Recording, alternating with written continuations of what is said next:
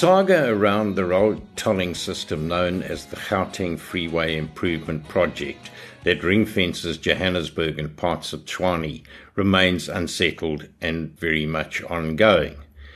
In this issue, Colin on Cars is going to have a look at where we are and what's going on there.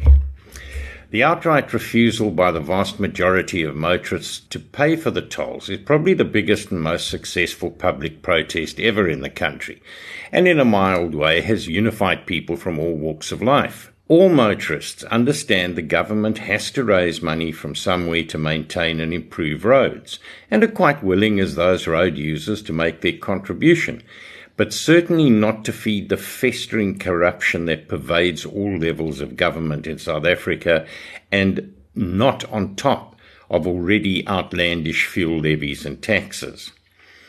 Since December 3, 2013, motorists have been tolled for using the 7 urban freeways which make up the Gauteng Freeway Improvement Project, shortened to GFIP, which are mainly in Johannesburg and Tshwane. The existing freeways were upgraded over a few years and construction started in June 2008.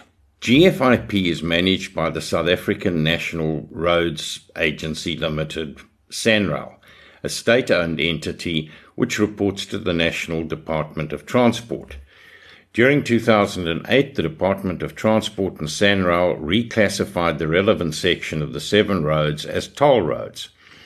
The intention was to use the toll revenue to pay off the debt raised for upgrading the roads. However, when the public realized how much the tolling would cost, there was a huge outcry.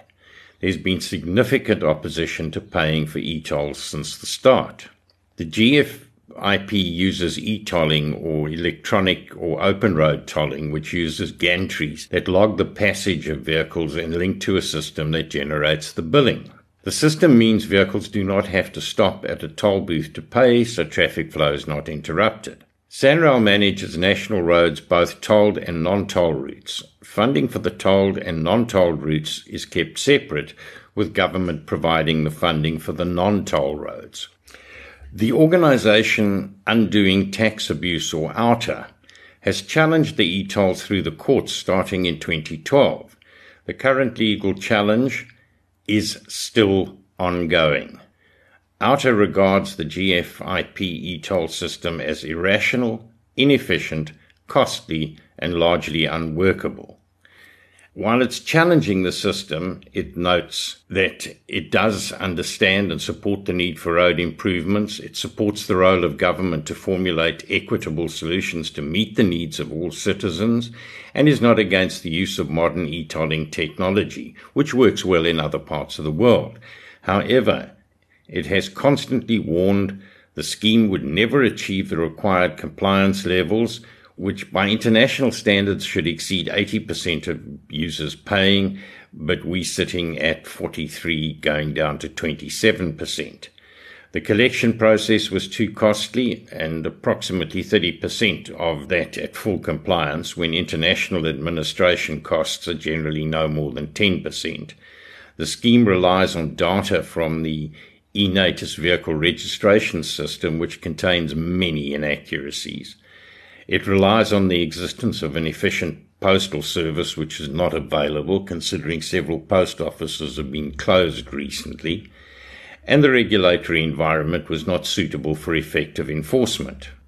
According to OUTA, the fuel levy is a current and highly effective government tax policy used to take funds directly from road users into the national fiscus, from where the Treasury apportions a certain amount to SANRAL for road building.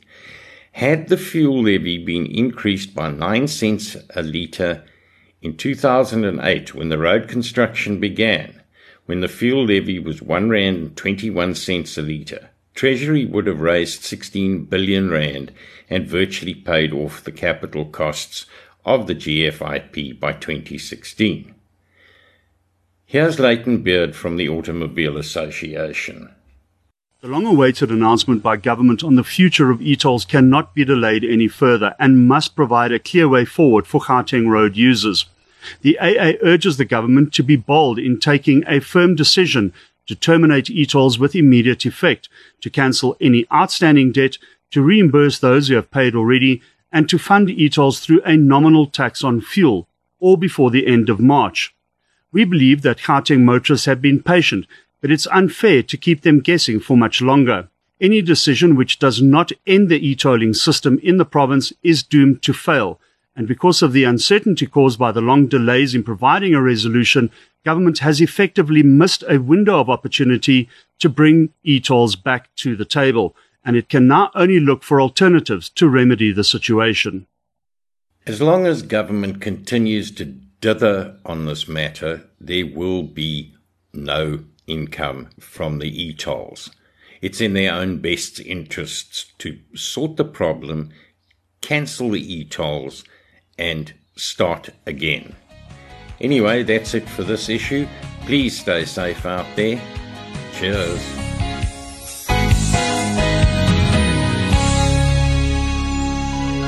You've been listening to another production from Solid Gold Podcasts.